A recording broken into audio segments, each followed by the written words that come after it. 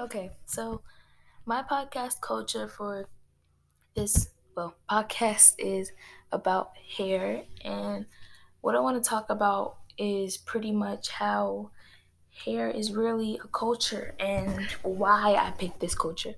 So I picked hair because hair is pretty much for me, it's like a symbol of kind of like who you are and sometimes how you represent yourself or um put yourself out there, I guess you could say.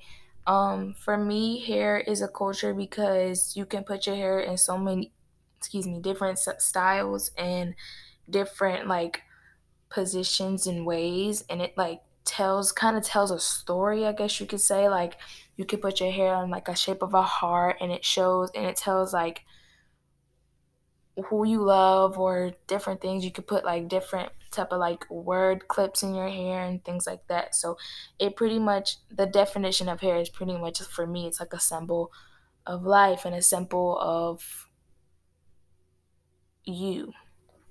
So for another thing for me is culture is kind of like, I guess you could say sometimes it could be a tradition, like your whole family like does this a certain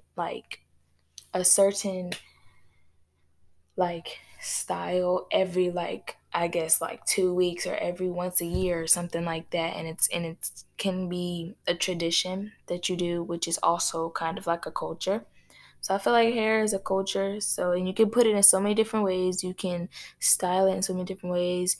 You can color it in so many different ways. And some people do like over the top, unordinary styles for people to remember them. That's like another way that it could be a culture for people to remember you or know that that's you. Like every time you walk in a room, people are staring at you and they'll remember your face and they'll remember who you are.